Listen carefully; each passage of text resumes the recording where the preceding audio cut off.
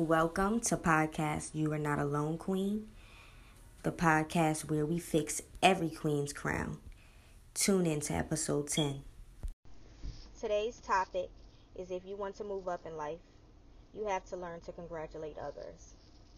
I feel like in life it's very important for us to learn that not everybody's timing is the same timing.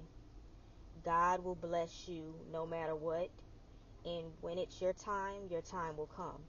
We have to learn to congratulate others. I find that in my community, a lot of black, beautiful queens are so busy trying to compete with each other that they really miss the big picture, and they don't see that a lot of times we're so busy trying to compete that we don't even have time to see the goodness in each other.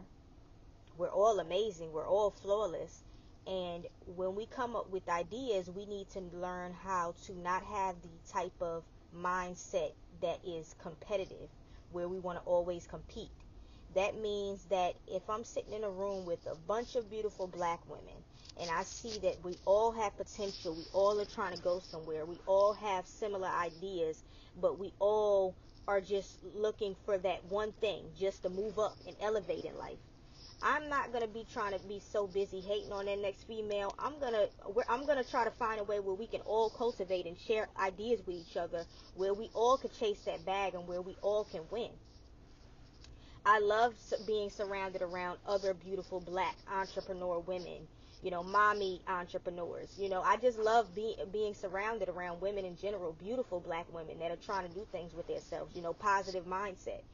And I know where I'm going right now and what I'm doing with my platform and what I'm really trying to achieve.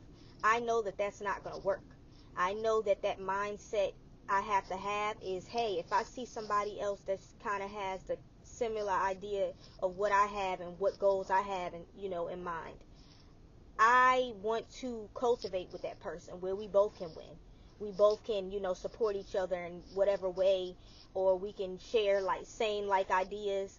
I don't want to have that mindset where I'm trying to be greedy and not trying to let that person's light shine, because at the end of the day, my light is going to shine as well.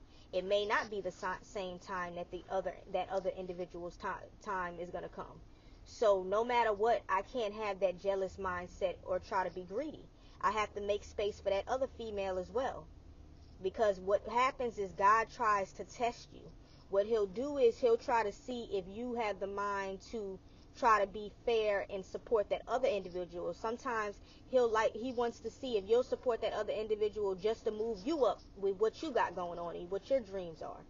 And a lot of people miss out on that blessing because they're so busy trying to compete and be, unfair to the other person, when really we should all just be trying to win. Because you see every other successful women that, they got, all of them sometimes have the same idea. But the main goal that they're trying to achieve is they're all trying to win. They're all trying to make money. They're all trying to, do boss moves. And in our community, we just lack that we have that self-hate about each other where we don't want to see that other person move up. We can't keep having that mindset, because no matter what, it's keeping us at the bottom.